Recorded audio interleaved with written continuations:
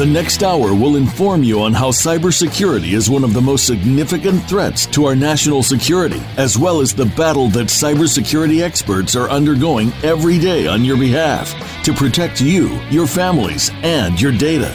Welcome to Task Force 7 Radio with your host, the President and CEO of Task Force 7 Radio and Task Force 7 Technologies, George Rettas. Hello, everyone, and welcome to episode number 131 of Task Force 7 Radio, the voice of cybersecurity. I'm your host, George Rettas.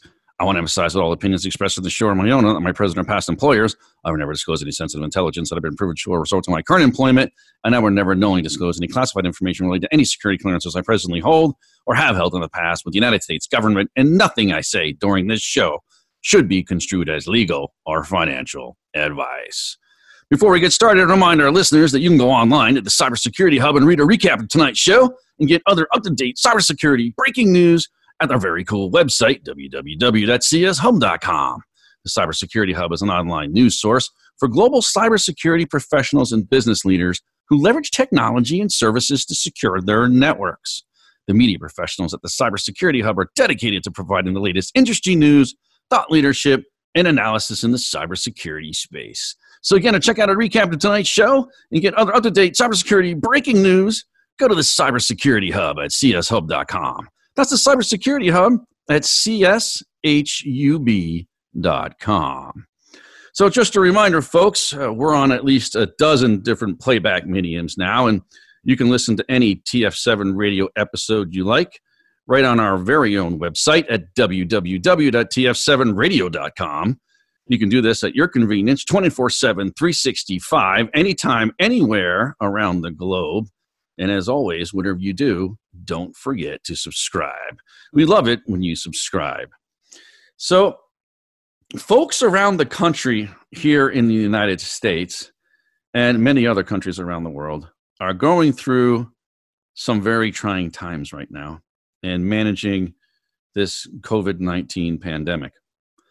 And as local, state, and federal governments continue to tighten their restrictions on citizens' movements, in doing so by ordering stay-at-home and shelter-in-place orders, I think many people are growing anxious. And they're growing anxious, and I see protests are starting to pop up around the country, and this is very troublesome. And I think a lot of people wonder whether the solution is actually causing more damage than the virus itself. And I'm not saying that it is. I'm just saying that some people are asking that question, and it's a valid question. In addition to some of the physical restrictions citizens are facing, they're also facing a host of data privacy concerns around their medical information, their physical location, and even their COVID-19 disposition status, right? I mean, their disposition, whether they had the virus or not, whether they now have the antibodies to the virus, things like that. And how this information is being used in an effort to contain and combat the coronavirus. So I think this is causing many people to ask, once this information's out there, I mean, they don't control it. They don't really know how it's going to be used because there's no sort of QA check for them.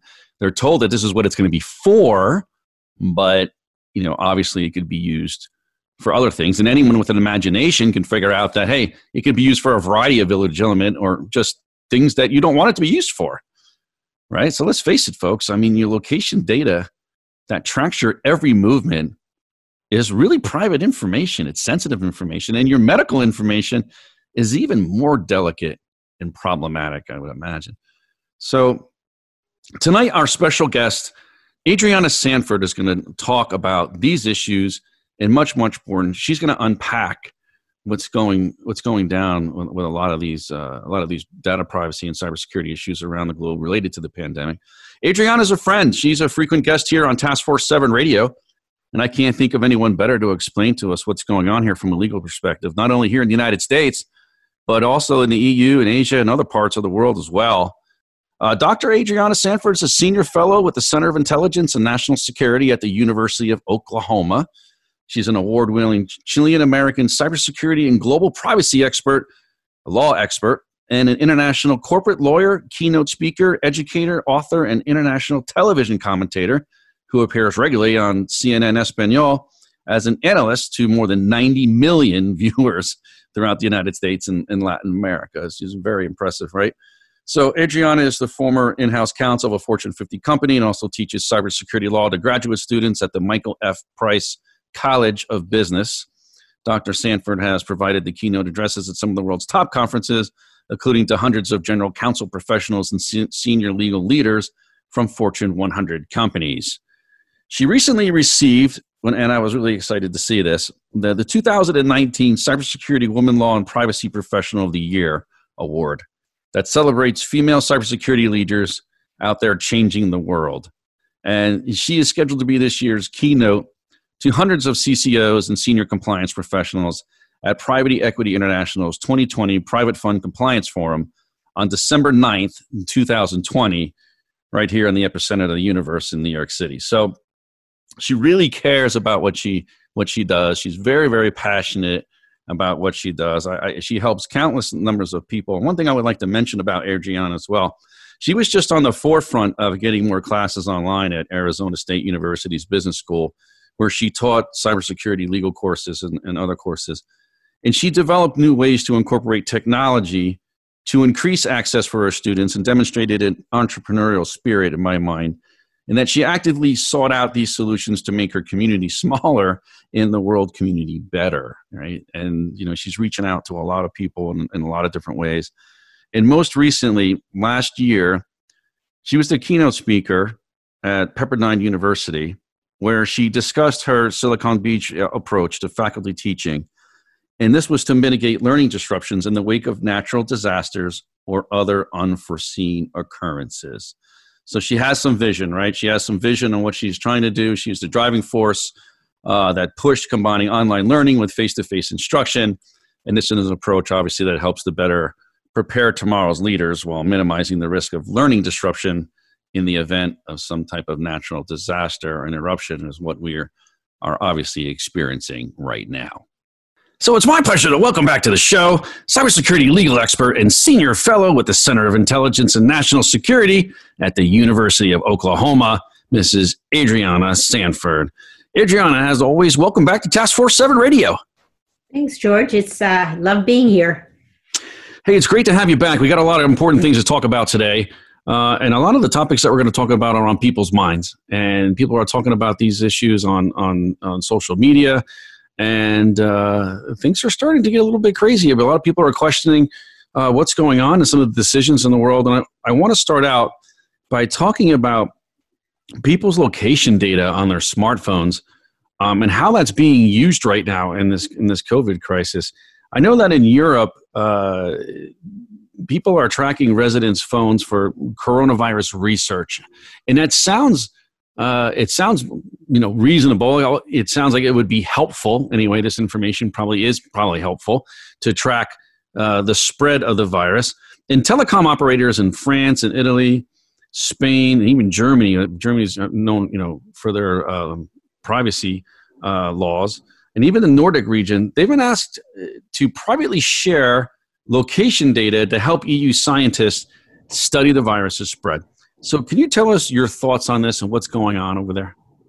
Sure. I mean, this is a huge deal for everybody. We're trying to figure out where people are located and how people come in contact with the virus. And apparently, location data is gold right now. And this is creating issues. People are concerned as to whether or not they can share this information.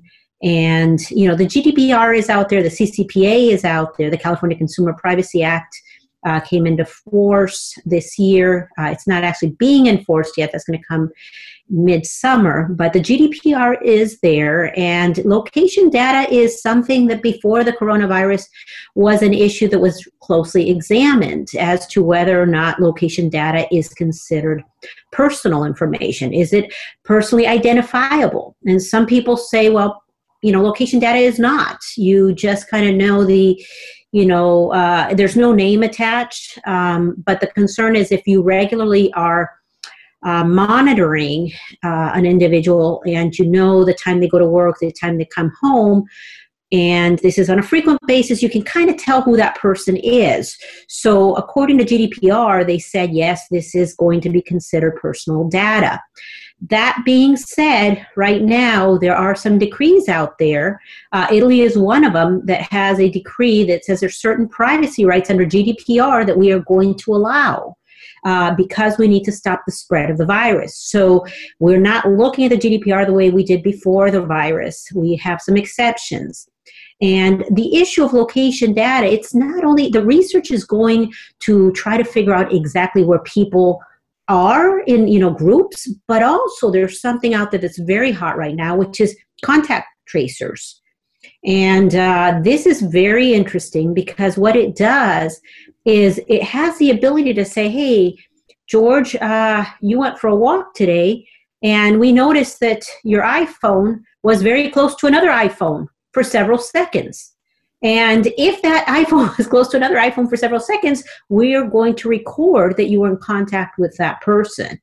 And the way it works is any place that you go where you are a few seconds in close range to another iPhone, it will record. So later on, if there's somebody that you were next to that tested positive, there's a way for them to reach out to everyone else, including you, to say, hey, this person tested positive. You may want to isolate yourself. You may want to get checked.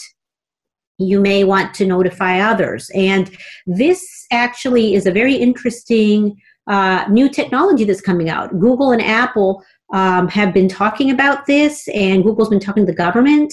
It's a Bluetooth-based contact tracing system. So it's very interesting, and they're saying basically that they can keep track of the spread of the infection without compromising location privacy. So this is out there. Location data is being used, as you mentioned, by several countries. Taiwan, Israel is also using it. But this new way of contact tracing is very, very interesting. So it seems to me like that would be the optimal situation where you were giving someone your data, or they were actually using it, I don't know, maybe even without your permission, the location data, maybe the telecom operators were cooperating with the EU scientists in this respect, and they give you a call and say, hey, we know that you were next to this person who has been infected with COVID, and so that you should go get checked out. But it just, my mind starts really just, rolling here with how many different things could happen with all this data and how it could be abused, and, people's privacy, and how it's just, it's endless. Right. Really. Well, and those are serious concerns. Where else would this information end up? And is it going to be accurate? If you are in a grocery store and you're waiting in line and you don't have those 6 feet apart, are they going to assume that, yes, maybe you did get in contact and close enough contact to have the virus, but is it also going to be documented that you were talking to that person? And that data later on, goodness, where will it go? What if that person later on ends up being, found guilty of some crime? Are you going to be linked to that person because you stood in line and they assumed that maybe you were talking to that person and they were actually a friend? So, there are some concerns that are posed as this continues to develop, but they're trying to find a way to be able to notify people quickly if they have been in contact with someone that tested positive, which of course we all would like to know that. Yeah, of course. That would be obviously useful information and valuable information in many different respects. I just saw something the other day. The light's going off, going, wait a second, there may be some other concerns. Well, and especially, if you look at the way data is being collected, it's collected through your IP address, your mobile device, when you use the free public Wi-Fi in stores, and or if you give your zip code, your postal code. But the fact is, up until now, there were some issues with this, and Google had some violations, GDPR violations, because they were not allowing a clear opt-out procedure for users. And now we're looking at where is the line, and how do we know exactly how the data is being collected, And from where? Facebook also collects data. And they collect it from when you connect to the internet, they collect it from your phone or from your Instagram, your Facebook account. Everything that you do when you're posting photos. So there are a lot of issues here, and the real question is how, do we have permission to track? And, is this is something that can't be hidden in the small print of a privacy policy, nor can it be a simple opt-in pop-up. It needs to really be explained to the public. Yeah, I mean, I saw an interview the other day with the governor of New Jersey, and this isn't a political statement in any way, either right or left or whatever. But he did say that, when he made some of the decisions about restricting movements of certain citizens, like he didn't have the Bill of Rights in mind. And I don't know. Maybe there is something out there that gives governors these wide powers to take away freedoms in certain situations, but he didn't know what they were, and he wasn't able to articulate them at the time. Maybe that'll change. I mean, I think all the governors are doing the best that they can with the situation. It just seems like we don't have any, information is key, and I'm sure that tracking location data is part of the effort to try to find out more information about what is really going on. There's been reports recently over the last few days that some of the statistics about how many people are infected in some areas can be 85 times more than what they originally anticipated or thought. Well, that's like Wuhan in China. It just came out in the New York Times that they believe that there are 50% more deaths than they thought. I mean, I suspect it's probably a lot more than that. Look, anything coming out of China, in my opinion, is completely fugazi. I don't listen to anything that they have. There's just people. Anybody who trusts what the Chinese Communist Party says needs to check themselves. Okay, because they're not giving us real information. They're really not. Let's get back to the United States here for a second. I think, recently, Uber, of all people, has recently sued Los Angeles over data collection and sharing information in real time, which is right along with some of the lines that we're talking about here. And look, Uber is a Silicon Valley giant. They're huge, and they've totally changed the way people use transportation, especially in major cities. They own a scooter and bike company called Jump.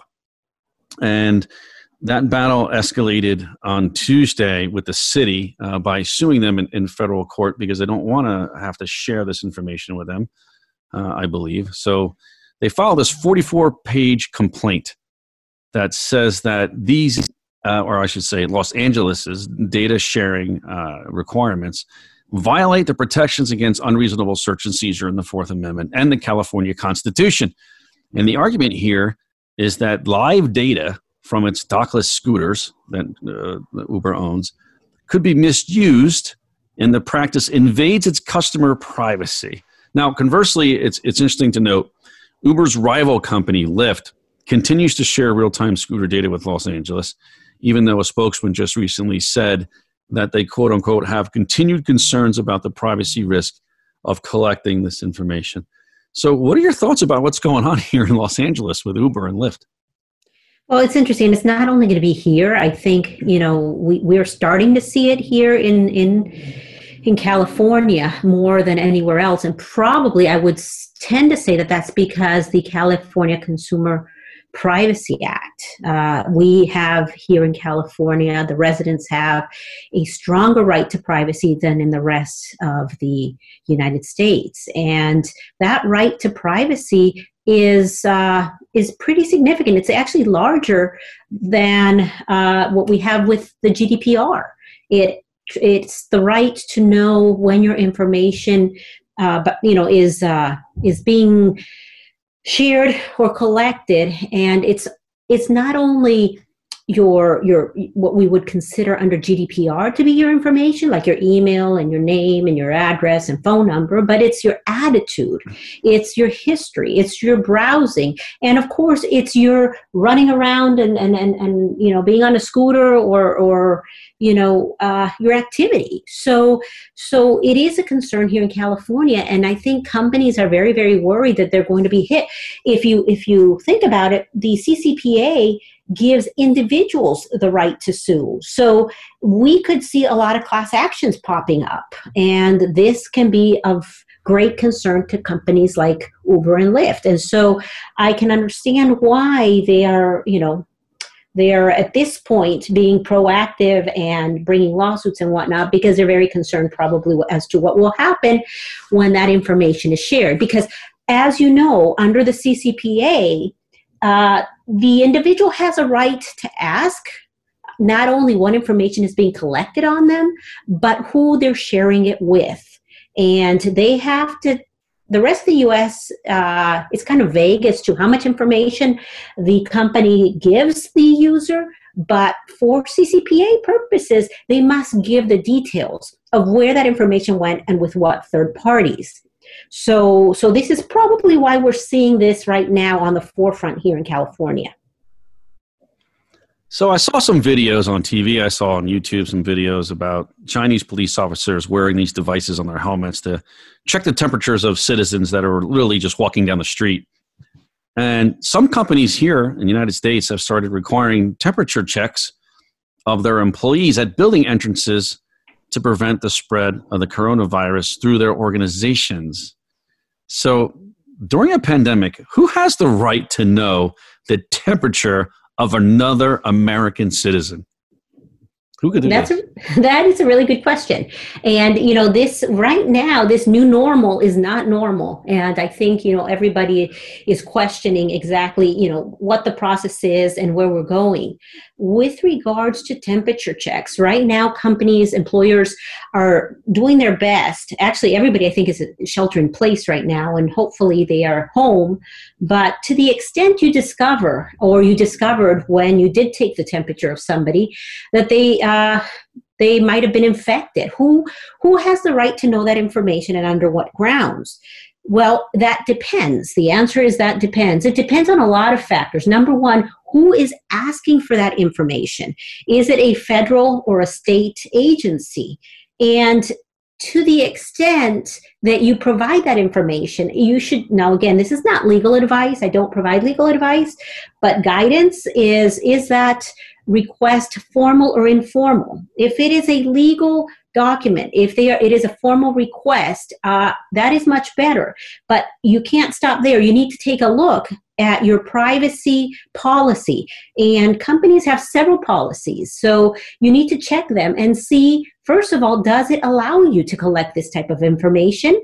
Number two, if it does allow you, now temperature checks is a little bit odd for it to already allow you to do this. But is a temperature check considered a search and seizure? I mean, certainly it is medical information, right? Yeah, I can't really answer to that, but what I can say is before you start doing anything with that information and you start collecting it, you better make sure that your compliance officer has supplemented the privacy policy if it's not in there, because chances are it's not, or they've amended it in some way before you start doing that. That's number one. And then number two, you need to figure out how much information you're going to give that third party, because it better be very minimal. I mean, you can't just, you have to be careful, because the laws have not changed and the laws are not lax with regards to sharing.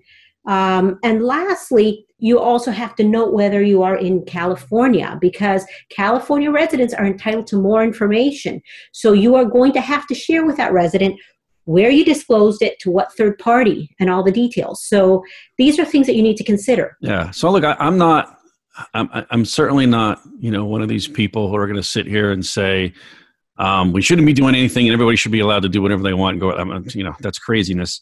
But I don't think, and I think this is a fair statement, I don't think that a lot of the people making the decisions about the mitigation efforts around this pandemic, including the restriction of movement for American citizens, and also the monitoring their data and monitoring their locations and also taking their temperatures. I don't think people actually thought this through or consulted with attorneys when they did it. I just don't think, from what I see, at least I'm not seeing anybody come up with a valid answer. So I have a lot of questions about this. I mean, if they're taking your temperature for COVID, well, why not HIV or something else, and or cancer or heart disease? And they're going to say, well, because it's not, you're not endangering someone else, right? So I get that. It's the contagious part of this pandemic that has people making adjustments and thinking about what we can do to make people safer. Well, and there can also be liability there if you're taking the temperature, if you don't do it correctly. And is it really conclusive? The person could have strep, the person could have the flu, it could have something else. They could have something else. That's exactly what I was going to say. It doesn't mean they have COVID and now what you might be taken away. Maybe they get paid by the hour. Maybe they don't get paid anymore now because they can't go to work. And now you're taking, so someone has the flu or maybe something else that caused the temperature. I don't know. I don't know how many different things can cause a temperature in someone's body. But I mean, you can't get other types of medical information without search warrants. I mean, you can't get, it's more than just that. It's also there are these self-declaration forms that some companies are asking that employees fill out, saying, "Have you traveled to an area where there is actually high risk, of infection or a significant spread?" And this kind of information, where is this going? You're collecting this information. Again, there is concern. And before you start doing something like that, you better make sure that you've got this already outlined in your policy, and you are updating that policy or supplementing it in a way to deal with the COVID. But a policy, even though a policy wouldn't override, law. You know what I'm saying? I mean, it could only be more restrictive than the law. Like I was before the pandemic really went into sort of panic mode here in the United States. I was in a hospital and they ask you all these questions. I could see them asking it in the hospital because you're there for medical treatment. Might be there, for whatever. I was there for an orthopedic treatment for my knee, and just to get an X-ray. But they ask you all kinds of questions in there about COVID, which had nothing to do with the reason I was there. But I could understand that people are sick in a hospital and they want to know what you're there for, in some of these things. So, but in a regular building, like if you just walk onto an office building on Park Avenue and they're asking if you've ever been, your employer's asking you where you've been lately and things like that. I don't know. There is some caution that's being right now, especially in Europe, where they're cautioning. There is some warning saying don't do self-help here.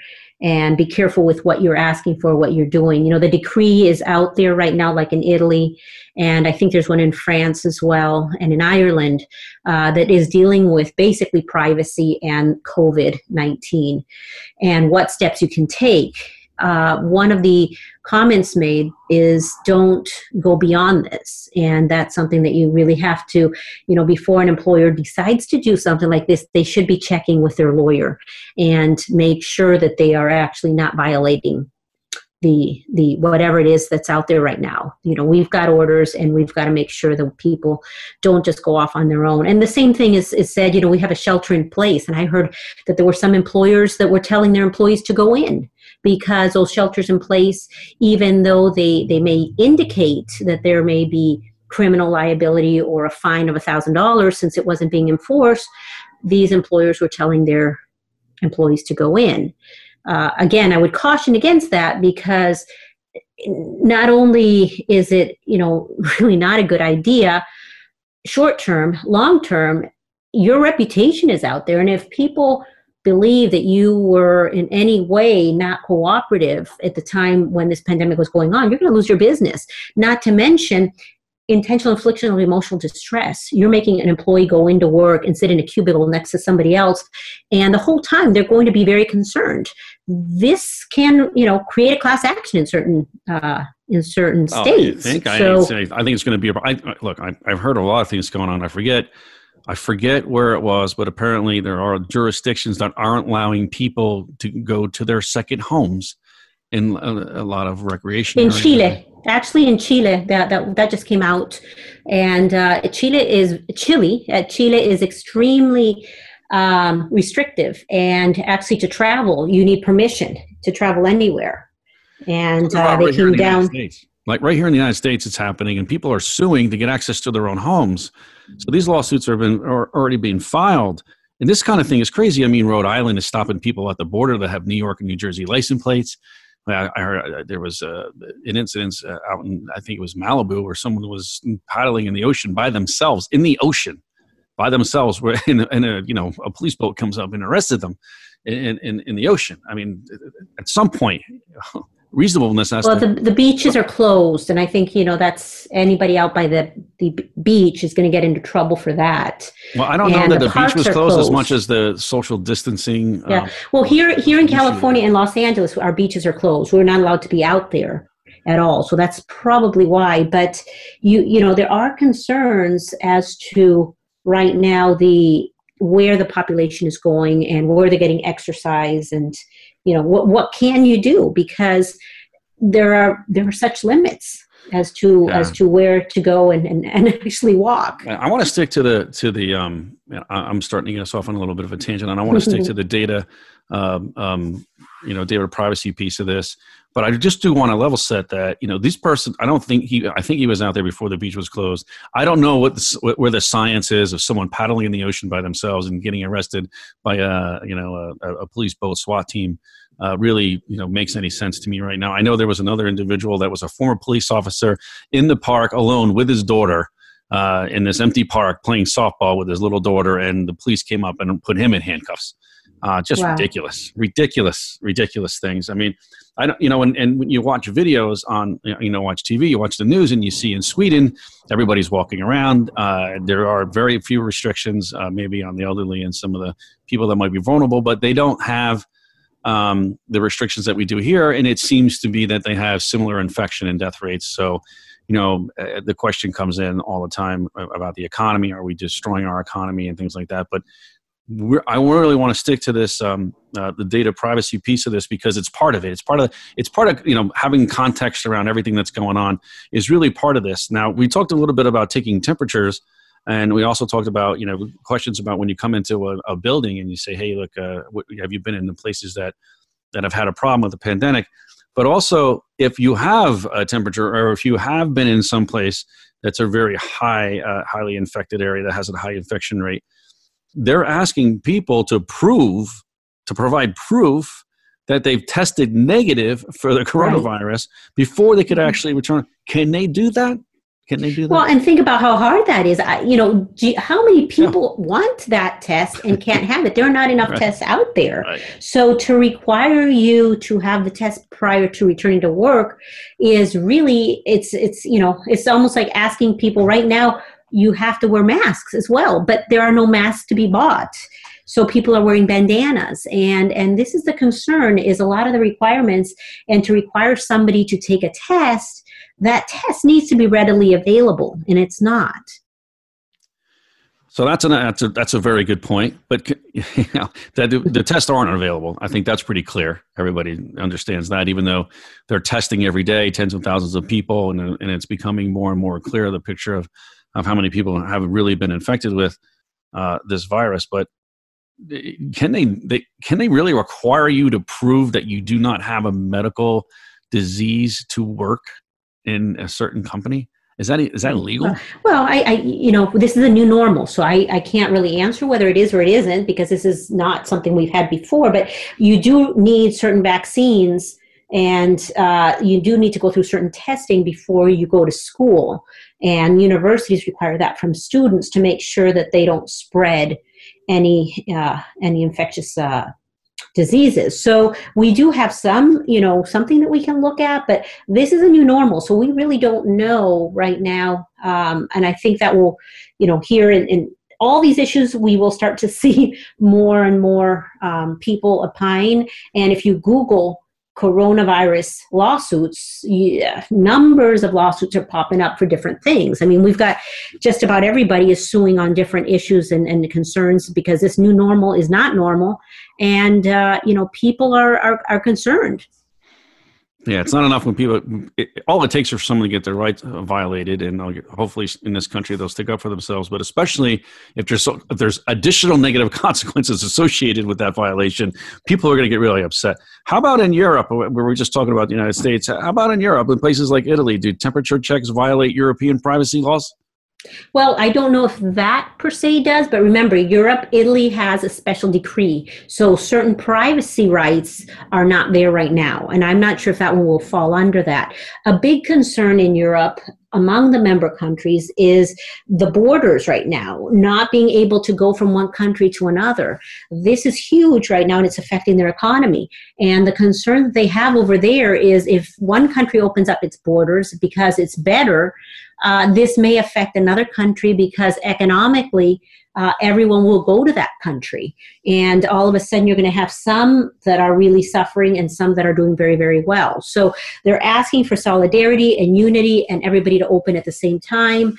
And they have an escape clause where they can right now give businesses that are suffering money to help them through this period so that it doesn't actually create other issues for them. This is one of their big concerns over there. And if the coronavirus lasts for a long time and people are out of work and they are at home, we don't want any mental atrophy. We need to make sure that people are engaged and working and feeling like we are going to be returning, without skipping a beat. And obviously that will be very, very hard considering the amount of losses we've had. But on the business side, they are concerned about these businesses just collapsing.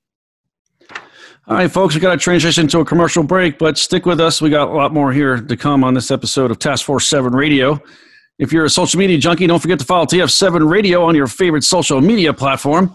Follow us on Twitter, LinkedIn, Facebook, and even Instagram by searching at TF7 Radio, and you'll be immediately connected to the extended TF7 family. I want to remind our audience that we're building the world's premier cybersecurity professional network, Task Force 7. I'm really excited about this, folks. Tune in over the next several months for more information on this much-needed and much-awaited-for network.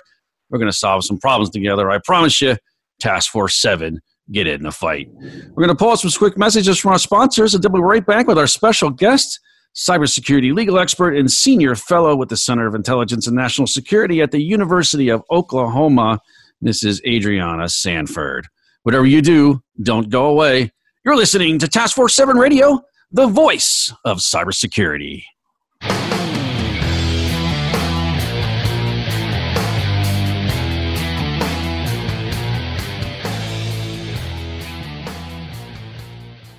Context Information Security knows that your development and engineering teams move quickly.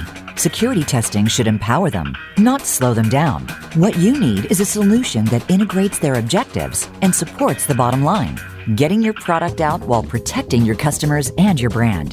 While traditional penetration testing is a great way to assure your systems after they've been built, it doesn't work for everyone. That's why at Context, we offer continuous security testing to help you build it right the first time. In fast-moving environments, continuous security testing allows your team to focus on the things that matter: secure, agile development, speed of innovation, and building security into your products and systems from the ground up. Context has been helping organizations tackle the most complex security challenges for more than 20 years. Visit us today at contextis.com to learn more about how we can help you. As CISOs manage known malware attacks, they also contend with the unknown unknowns.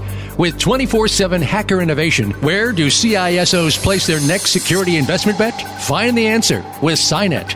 With forums and public and private partnership dinners in Toronto, London, Singapore, Tokyo, and across the U.S., SINET is a mission-focused, purpose-driven global community, advancing the next generation of cybersecurity solutions. As an entrepreneurial ecosystem superconnector, SINET brings innovators, top cybersecurity professionals, solution providers, investors, and government executives into a collaborative alliance. Join SINET's global community to empower your organization and the industry to defeat hackers with cybersecurity's next generation of innovation. Learn more at security-innovation.org or Google SINET, S-I-N-E-T. Email is having an identity crisis. It's just too easy for attackers to spoof trusted brands or even the government. That's why over 80% of email attacks are based on fake identities. The solution is to stop the fakes before they get to the inbox. That's why enterprises use ValleyMail. It's a trusted identity-based email security solution. Find out if your domain can be spoofed and request a complete free phishing analysis at valleymail.com.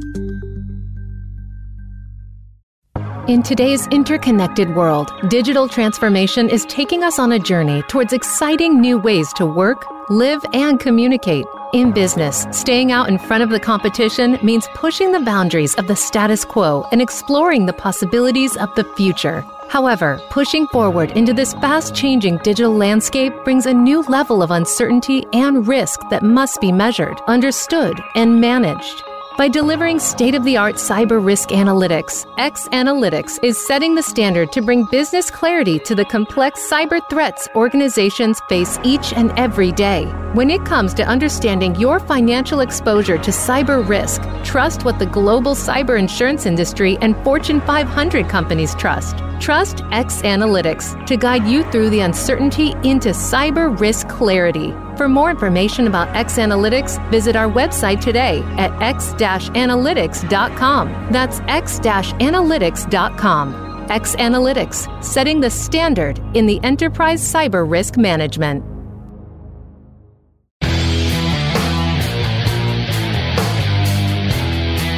You're listening to Task Force 7 Radio with George Ritas. If you'd like to find out more about our program, please visit the website at taskforce7radio.com. Again, that's taskforce7 with the number 7, radio.com. Now, back to this week's show.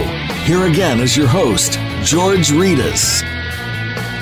Welcome back to Task Force 7 Radio, the voice of cybersecurity. We're back with our special guest, cybersecurity legal expert and senior fellow with the Center of Intelligence and National Security at the University of Oklahoma, Mrs. Adriana Sanford. So, Adriana, before the break, we were talking about some of these lawsuits that were going around. Can you talk a little bit about some of the coronavirus lawsuits that you mentioned? I know you mentioned some in overseas, but there's certainly some going on here too. What say you about them?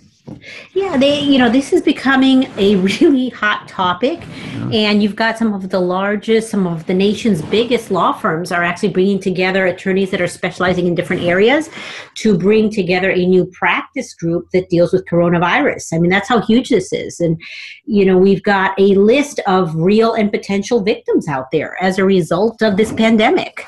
And, everything ranging from cruise lines, not letting passengers off, and being trapped at sea with the virus spreading within the actual cruise, to the insurance companies and, not paying out, and employers that are forcing employees to work. McDonald's had an issue where the employees started protesting and did not want to go back. So you've just got everybody popping up with different types of issues, and gun owners out there, saying that they are essential businesses. And, in Florida, we've got the wrestling right now that's been deemed essential business. I'll get into the essential thing in a minute. I got to tell you, It's pretty crazy. I mean, on Friday, San Francisco is now requiring masks to be worn in public. In New York City, I think a few days before that, and also on Friday, Jacksonville opens their beaches.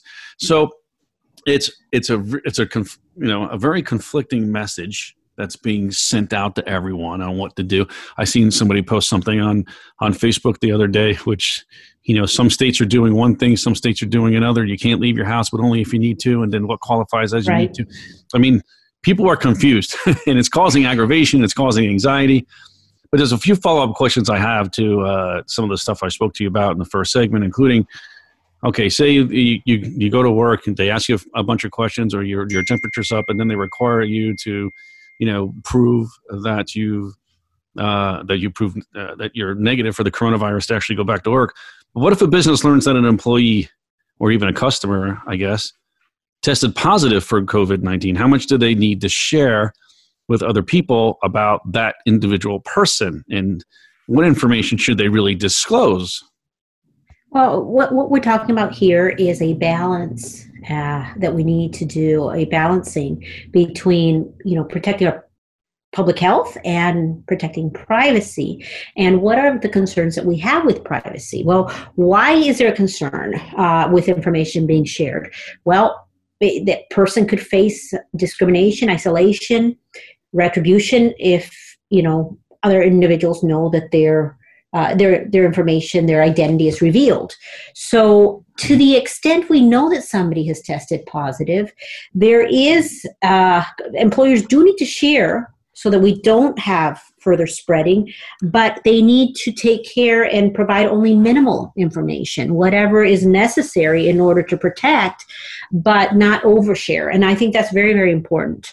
It's also important to know who is asking, what third party is asking for that information, because you don't randomly give out information, and you need to tailor it depending on, if other people in your company were perhaps infected, or because this person had a cubicle and you were next to that person, or you had a board meeting and one of the individuals on the board was infected. These are concerns, and there's no one right answer. If a third party comes in, you really want to check and make sure that it is a formal actual request, so that you have a legal obligation.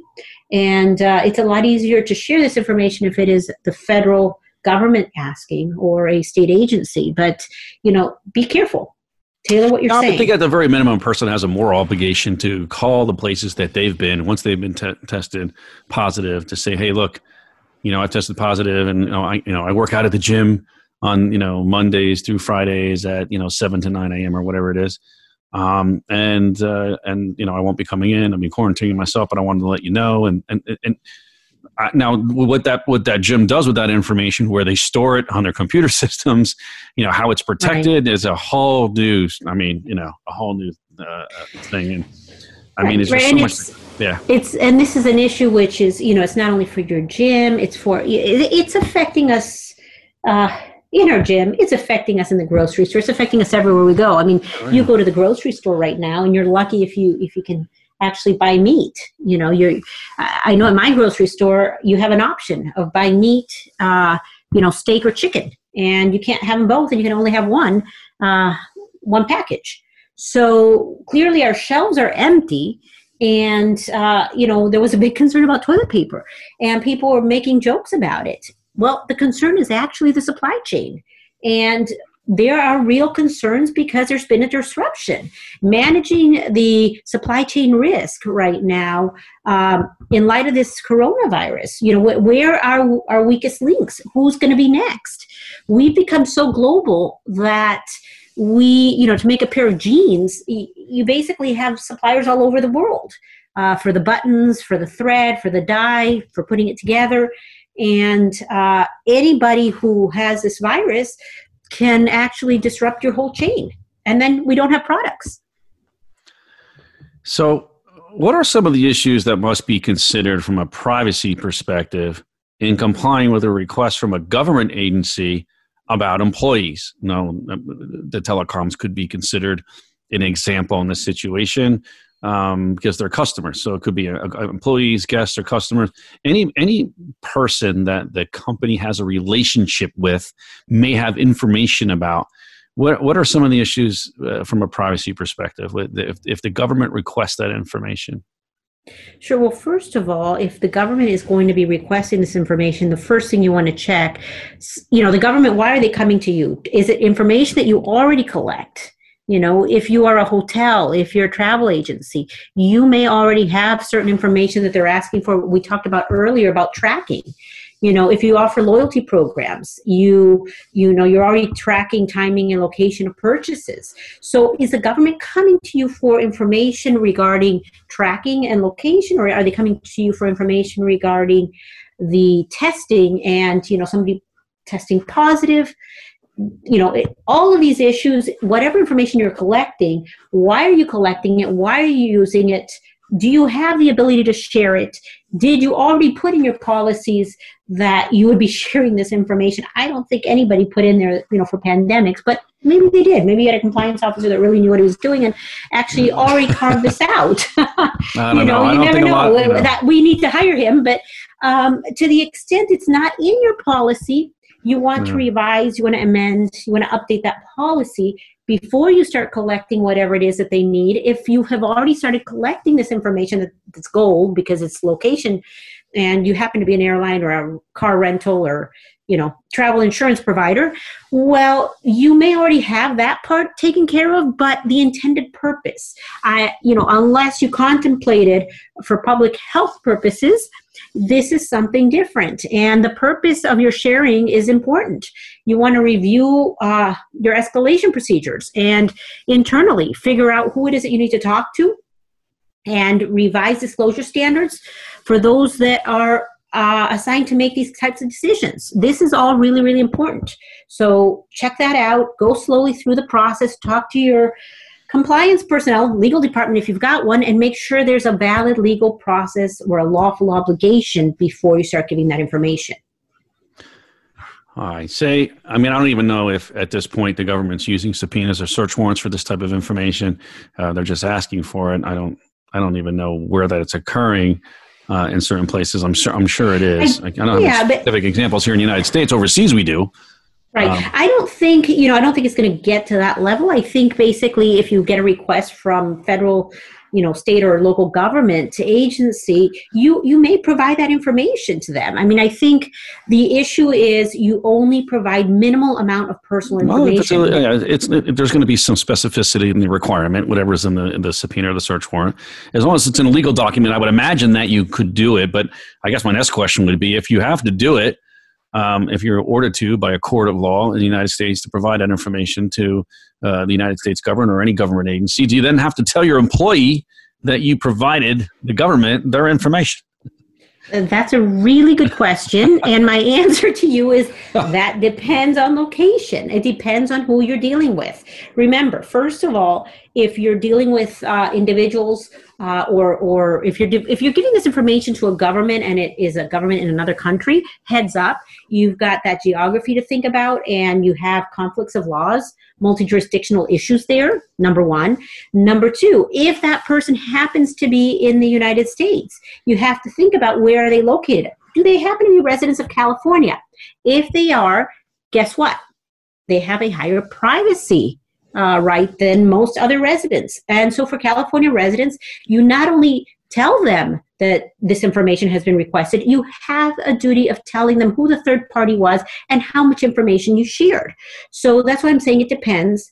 Also, it depends. You may provide more information to somebody from another state, say from New York. You are allowed to go further, but you need to consider the fact that the CCPA is out there. So if you've got a California resident, you've got to give that information.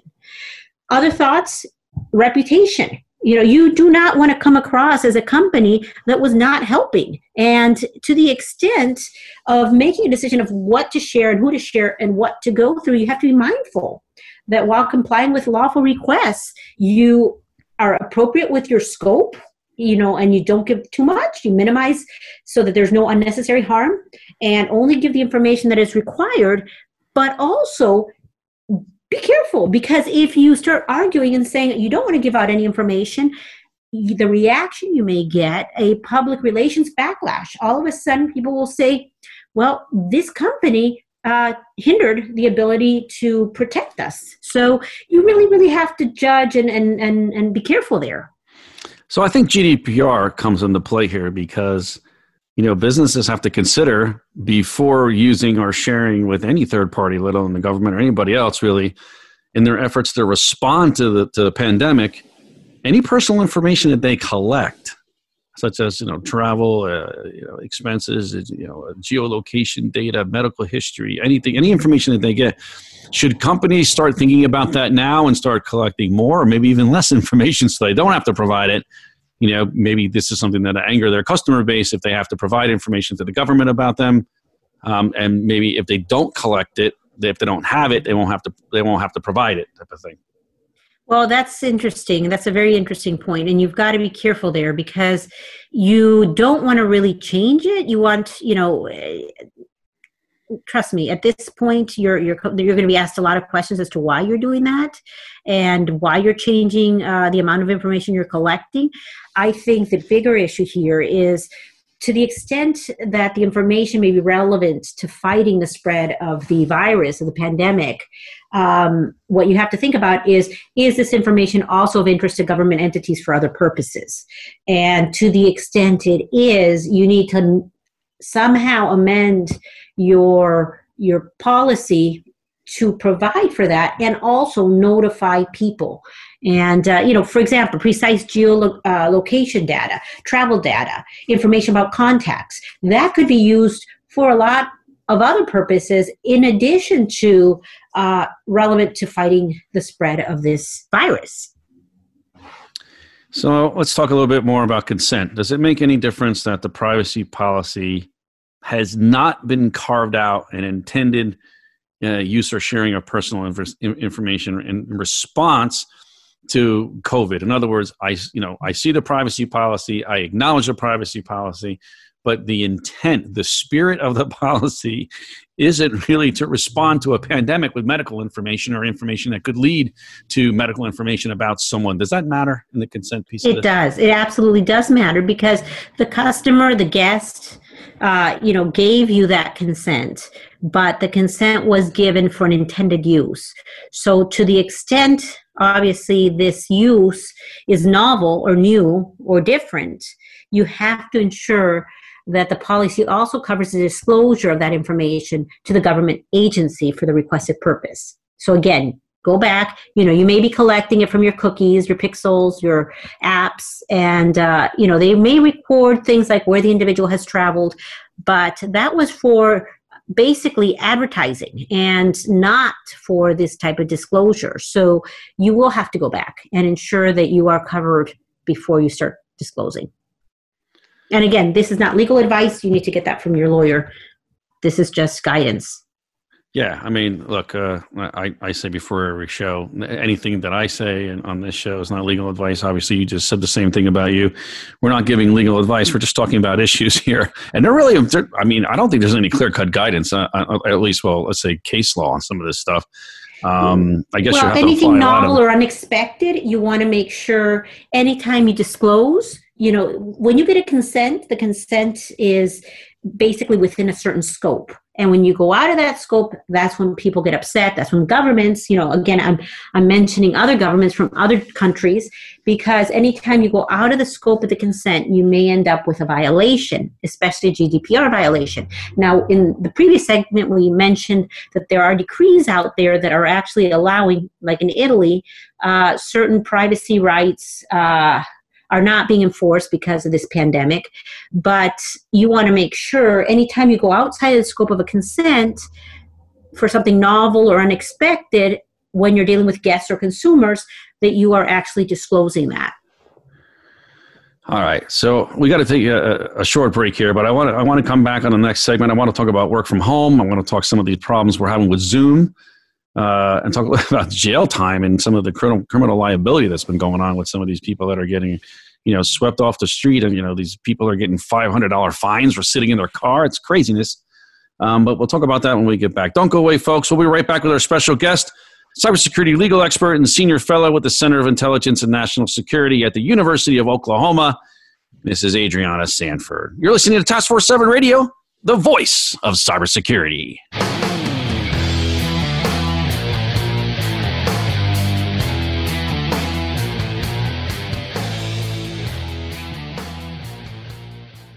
Context Information Security knows that your development and engineering teams move quickly. Security testing should empower them, not slow them down. What you need is a solution that integrates their objectives and supports the bottom line, getting your product out while protecting your customers and your brand. While traditional penetration testing is a great way to assure your systems after they've been built, it doesn't work for everyone. That's why at Context, we offer continuous security testing to help you build it right the first time. In fast-moving environments, continuous security testing allows your team to focus on the things that matter: secure, agile development, speed of innovation, and building security into your products and systems from the ground up. Context has been helping organizations tackle the most complex security challenges for more than 20 years. Visit us today at contextis.com to learn more about how we can help you.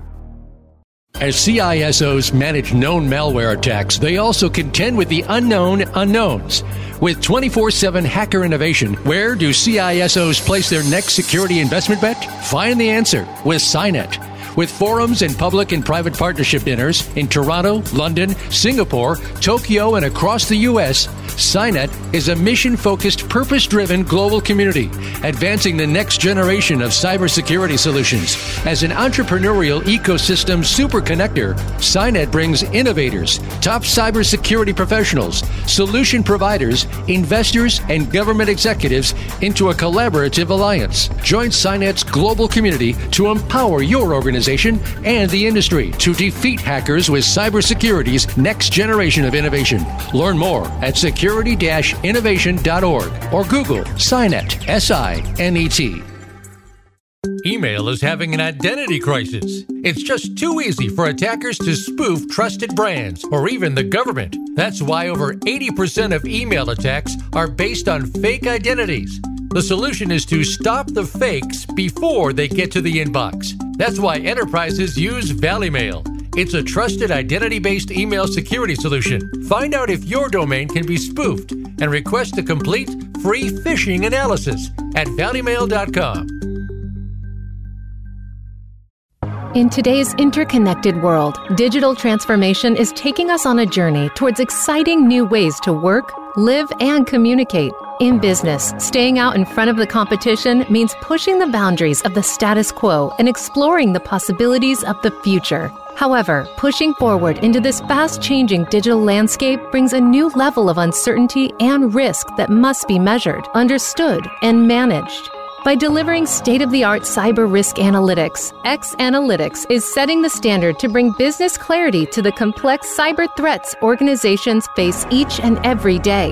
When it comes to understanding your financial exposure to cyber risk, trust what the global cyber insurance industry and Fortune 500 companies trust. Trust X Analytics to guide you through the uncertainty into cyber risk clarity. For more information about X Analytics, visit our website today at x-analytics.com. That's x-analytics.com. X Analytics, setting the standard in the enterprise cyber risk management.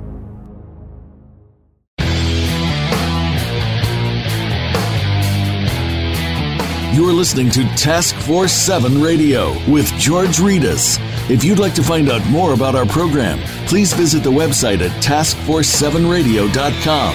Again, that's taskforce7 with the number 7, radio.com. Now, back to this week's show. Here again is your host, George Ritas. Welcome back to Task Force 7 Radio, the voice of cybersecurity. We're back with our special guest, the cybersecurity legal expert and senior fellow with the Center of Intelligence and National Security at the University of Oklahoma, Mrs. Adriana Sanford. So, Adriana, I want to talk a little bit about work from home, and everyone's sort of in a lot of states. I think there's only maybe 4 or 5 states that haven't had a shelter-in-place order given by their governors. Over the last few weeks, I think Americans have really been forced to move their, personal and professional lives online. And I know it's a battle for bandwidth in the home these days. Yeah, it really is. Yeah, it depends on how many people are streaming videos and doing whatever. But I think some law firms are out there telling people, some of their attorneys, not to use Alexa and some of these other smart speakers and smart devices. What are some of the concerns that you think people are having right now, like especially senior executives working from home? I'm talking about cybersecurity concerns, privacy concerns, things like that. Well, their office is not at home, and that's a real problem because, if we're talking about hard documents, there's a lot of stuff that we don't have on our computer. And depending on your industry, depending on your position, not having access can be a real situation. It can be detrimental. I mean, take, for example, banks. If you've got these customer due diligence reviews that you have to be doing, and you're not able to access documents, adapting customer due diligence to the realities of the pandemic, you cannot neglect this. This is a big problem, the regulators are saying, because what we're doing and the way to do it, we have to adapt. We have to adapt to the new normal. We can't do the face-to-face interviews. We can't do the on-site visits. And, those hard copies that we usually dip into our file for are gone. So it is a difficult environment to adapt to, and it is a rapidly changing environment because we need to comply with regulatory expectations. So, for the banking industry, it's a big deal. And, for anybody in any profession, you have to be very, very careful. We have what's called the Zoom bombing that happened. And, Google told their employees that they cannot put Zoom on their computers because there have been a lot of vulnerabilities. These are things that we really were not expecting. If you've got a computer from the office and all of a sudden you want to jump in with all your classmates, or somebody's having a birthday party and they send you a Zoom link and you download Zoom because you miss your family or your friends or whatnot, guess what? That right there can cause a major issue. Well, I'm sure that wasn't too hard of a decision for Microsoft to make, considering they have their own product and they want their employees to use their product. But yeah, Zoom's been a problem, right? Is it a problem with the security with Zoom, or is it just a problem people didn't really have it configured properly to begin with? No, actually, there have been problems with Zoom, and a user actually sued over this. An issue was that they had. All of a sudden, their information, their meeting was found on online because there have been leaks. There have been, in addition to the Zoom bombings where you see individuals popping up into your Zoom meeting that were not invited and maybe some hate words or porn or something, exactly, which was an issue. They've dealt with that by having passwords now when you're getting in on, into your classes, into your online meetings, but there have also been other reported issues, which include the stealing of information or the stealing of those recordings, and all of a sudden they appear. Imagine if you're dealing with sensitive information and it all of a sudden appears on the web. Yeah, the New York Attorney General sent a letter to Zoom asking about its security and privacy practices. I mean, it's a big deal. And, I know that Zoom sent username and email addresses to a company system that was then matching them with LinkedIn profiles. I'm not sure the details of that, but I heard about that as well. Yeah, that's another issue. That's a separate issue. Yeah, you kind of want to check out and make sure that this company went from having 10 million to all of a sudden having 200 million, users jumping in. This has been the go-to for a lot of people that want to stay in touch with loved ones or want to reconnect or want to socialize. We have those COVID parties are not taking place anymore because of shelter in place. They're taking place on Zoom. Unfortunately, whoever comes up in the news or whatever company or product gets a high profile at some time, then the hackers are going to go after them, right? I mean, I think I just heard that Singapore had their government had the best security practices, and someone said on LinkedIn, they said, well, not for long. You know what I'm saying? Because when you say something like that, it's almost a challenge to, some of these folks. Well, and what's interesting about the Singapore system is that they actually require licensing for security. And the question is, in the United States, just about anybody can say that they are a security expert or security professional. And there they actually require that they have a license. So there's been questions and talk about, should we require the same? So that before the hot word was global, I'm global. Then it was ethics, I'm ethical. Now I'm into security. And just about everybody says that they are cyber experts and nobody really knows. And if you are looking for a cyber expert and you hire somebody, they can make a mess of your business. So licensing might be an option for us here in this country. The argument on the other side is that there are a lot of people that are very, very good at this and actually may not want to get licensed. And all of a sudden you don't have the innovation, you don't have what we usually have, because we've got people that are interested in this field that have amazing minds. If you ever go to Vegas in August, you run into a lot of them in these conferences. Everything from the ISSA to the Black Hat to the, tons and tons of cybersecurity professionals get together in August in Vegas. Yeah. Well, if you go there and turn on your personal device, I mean, it's just stupid. No, you want to make sure you have a burner phone and do not take your computer if you are going to Vegas in August. Absolutely not, because you will be hacked. Yeah. I mean, so let's talk about jail time a little bit and some of the criminal liability around these orders that are coming out. I mean, it seemed to be changing by the day. Whether you're, say you're walking down the street in New York City and you're not wearing a mask, right? There's a requirement to wear a mask. Now you have to wear a mask. What if you're not wearing a mask? And I think it's sort of ironic that, people may,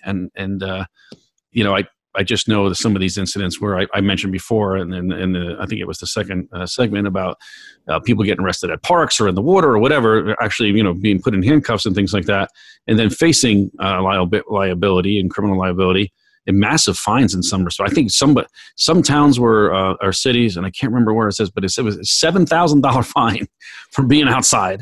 $7,000 is not a small chump change amount of change, right? So when you think about this, and then I think about the sheriff out in L.A. just released hundreds of prisoners and then warned about crime wave, but the people who are swimming in the water at the beach, they're going to jail. I mean, it's just crazy. Can standing too close to someone really result in criminal liability and jail time?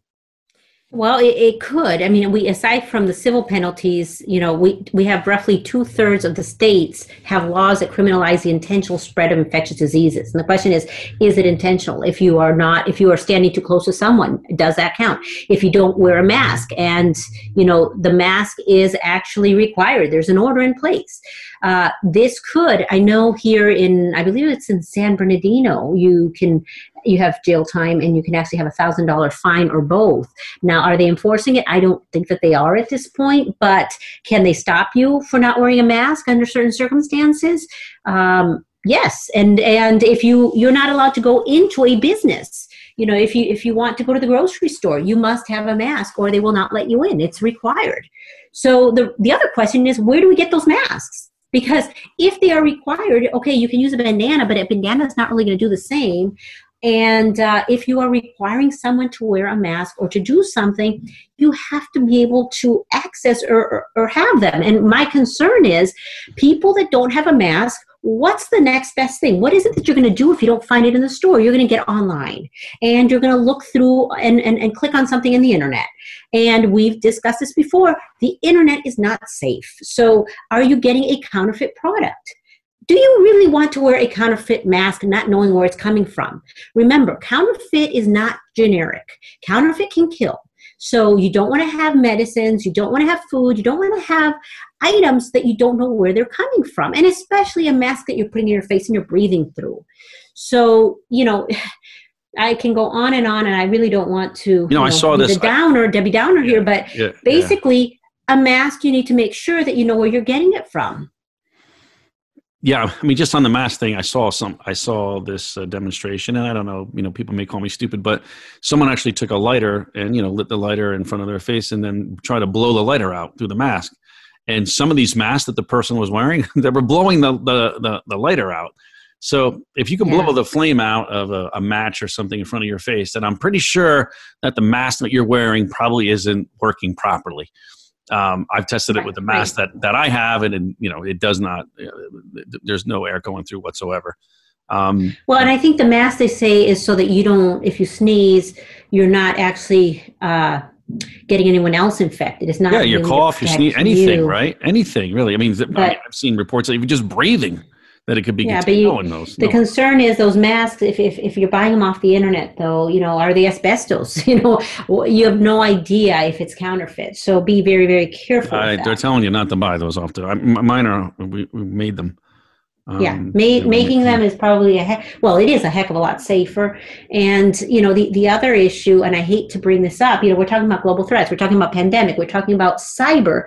This counterfeiting, if you are in the supply chain and one of your suppliers actually is not making widgets and somebody goes and gets those widgets, please make sure that you're not getting them from just anybody to get that product out there, especially if you're making our thermometers, because, we need to make sure that the products that we're buying actually work. And to the extent you're fixing your supply chain by getting them from another supplier, make sure there's no counterfeit involved. So scams are in full flight, right? I mean, they're in full gear here. Yeah. I mean, a lot of it's coming over the email. We have to be aware of.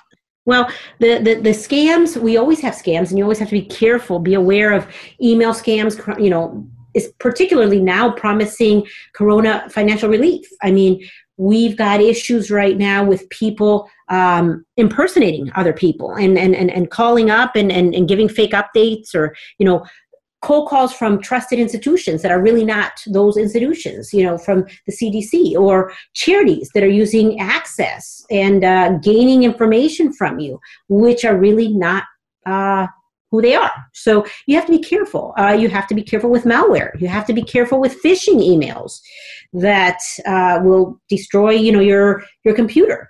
And you also have to be careful when you're sending, and I've been guilty of this too. We're locked at home. We're isolated. We've been isolated for over a month. And it's really funny to get those jokes and to pass them on. And, you've seen all sorts of jokes about toilet paper, jokes about all sorts of things. And a lot of times those photos, you send them on, and sometimes they're videos.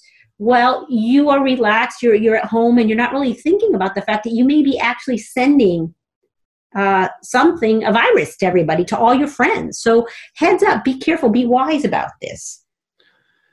So one last thing I want to ask you before we go, I want to talk about the California Consumer Privacy Act, and it went into effect on January 1st in 2020, right? Is that it correct? Did. January 1st, exactly. And it's supposed to go into force and start being enforced this summer. Now, the question is, just about everything has come to a halt right now. If you, parking tickets, I don't think police are giving parking tickets anymore. I know for landlords, they can't evict you if you don't pay your rent. You're not getting a parking ticket, but if you go to church and sit in your car outside, you're getting a $500 ticket. You're going to get a parking ticket. Right. But if you go to court on that, guess what? You have another 30 days to go to court. They're not accepting parking tickets at court right now. Not that I got a parking ticket, but I'm just letting you know. And so the argument is, please do not enforce the CCPA right now. Let's wait, because right now no one is able to do anything. You can't hire anyone to help you. And so maybe we need to wait till January 2021 for enforcement. So there's pros and cons. We need this right now because obviously our data is being collected on all this information, so we need more privacy protection. So CCPA should come out now this summer, but at the same time, is it fair? Is it fair to require our businesses to have that when really no one is able to access those individuals and to really put this together? So it's a hot topic. It's a very, really very hot quick. topic. Are they going to enforce it or not? What do you think? Don't know. Depends. I don't know. I would tend to say that we're going to wait, but I don't know. I mean, that's just my guess, and it's not I've not looked into it enough other than the fact that, things have changed. We have a new normal, and considering this pandemic outbreak, it could be rescheduled and not enforced in July. You would think it would be reasonable to push that date back. Adriana, thanks so much for coming on the show again. It's always very entertaining when you come on. It's so full of information. I really appreciate it. Wonderful. Well, thanks, George. I really do love coming and, sharing as much as I can. And hopefully we will all get through this situation.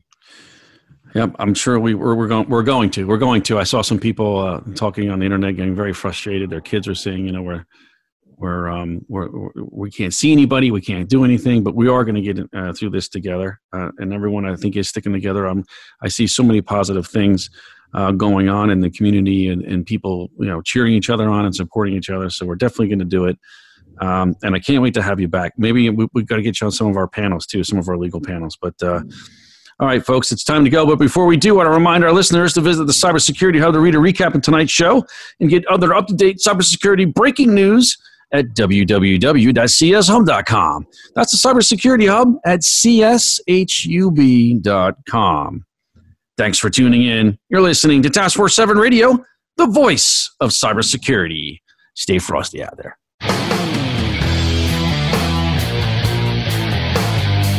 Thank you for tuning in this week to Task Force 7 Radio. To learn more about Task Force 7 Radio, please visit our website at taskforce7radio.com. Be sure to join your host, George Reedus, again next Monday at 8 p.m. Eastern Time, 5 p.m. Pacific Time on the Voice America Business Channel.